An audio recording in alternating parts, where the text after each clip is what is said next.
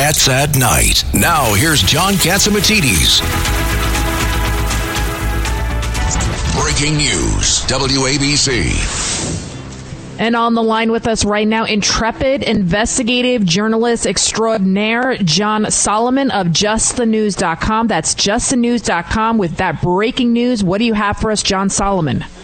Well, it's 3 days after the election, and we're still counting in all the same places we were still counting after 2020, Nevada, Arizona, two of the big cases. And, of course, now we're going to have an overtime election in Georgia. The latest, Maricopa County, the largest county in Arizona, has 400,000 ballots still uncounted, but they've begun an audit, even though they haven't finished counting. That has a lot of people scratching their head. But the good news is... How is that possible? How is that possible? It defies all common sense, but that's what they're doing. They say they want to speed up the process, so the ballots that aren't in doubt, they're going to audit already, and then they'll count the other ones, and then they'll finish the audit. But a lot of people are wondering, why does it take 3 days to finish the count? And I think there's some good updates, though. We were able to get where the outstanding vote is.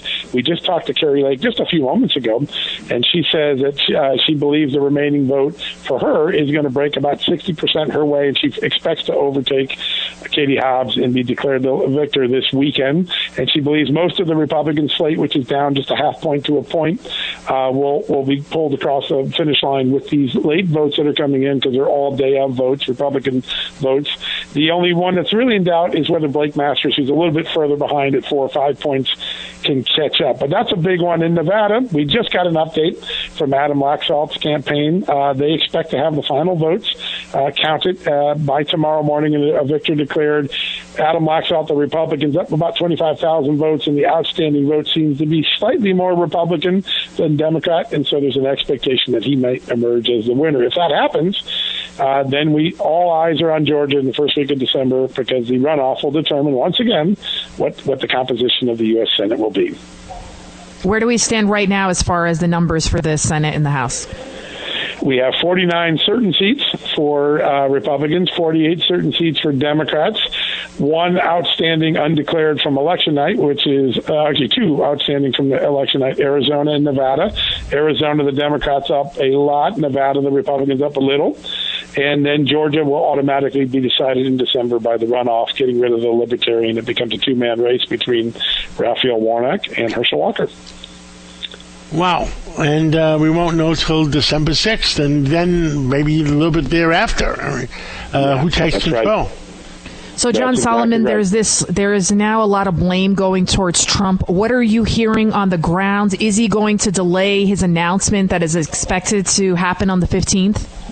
I don't think so as of right now. The latest update I got is that he's sticking to that plan and hopes to make that announcement next Tuesday.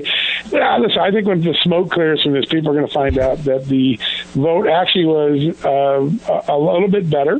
There are some unusual candidate conditions that I think have to be reviewed. Candidates do matter, and I think in this election, Republicans won the popular vote. Unlike 2020, they won the popular vote by quite a bit, but in some races there was some very significant ticket splitting. Some 3, 4, 5, 6, 7-point differences between the Republican in a race, statewide race, and another Republican in a statewide race, or in a congressional district, a congressman got a lot of the votes, but the statewide candidate who had trouble connecting with voters did not. I think with a little bit of candidate selection dial change, this would have been a much larger election, because when you look at the overall vote, Republican preference in statewide and nationwide voting, Republicans won the overall national count by quite a margin, which normally doesn't happen. So there's a lot of reasons to be optimistic if you're a Republican. The candidate selection, I think, came down to a lot of it. And then I think in a few states where abortion matters were on the as an initiative, a ballot initiative, Democrat voter drove up a little higher than in other states.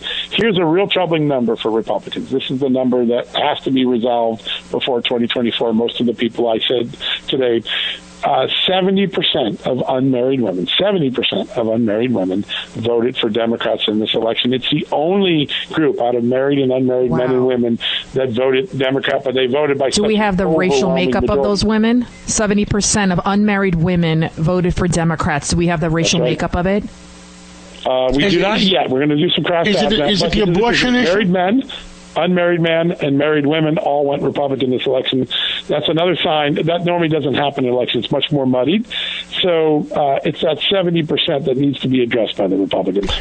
If that's with the unmarried women, is that abortion, do you think? Is that did creating that lawsuit that went to the Supreme Court create a banana peel for the Republican Party? Certainly in that demographic, that was one of the issues that unmarried women identified was more important to them than even inflation, whereas other subcategories identified inflation as being more important. In some cases, too, it was purely a situation where women didn't have a connection to one of the candidates. And so women were ticket splitters in a pretty significant way this election. And I think those are two of the big lessons, that Republicans have to have a better message and a better connectivity to unmarried women. And two, I think they got to reevaluate a couple of the candidates that got in there. Remember, Democrats spent a lot of money in the primaries trying to elect the Republican they thought was weaker. They did that in 6 congressional races. All 6 of those Republicans lost. The Democrats picked the one they could then defeat. I think that's another thing Republicans are going to have to evaluate after this election. Another thing I read about is that Republicans had more Hispanic candidates that won than ever before. I know we have a minute left, so did you hear the same thing? Absolutely, and Hispanic vote broke much more significantly to Republicans. That is one of the storylines that's great. The national vote is great. There's a lot of optimistic signs for Republicans going to 2024. They just got to clean up a couple of these issues like candidate selection and figuring out how to talk to unmarried women, and there's a good recipe for 2024. Well, that's right, because Hispanics, they believe in their faith, their family, their country, their God, and that's not really representative of the Democrat Party. But thank you so much, John Solomon of JustTheNews.com. That's JustTheNews.com. Thank you, John. Thanks, guys. It's Cats at Night on the Red Apple Podcast Network.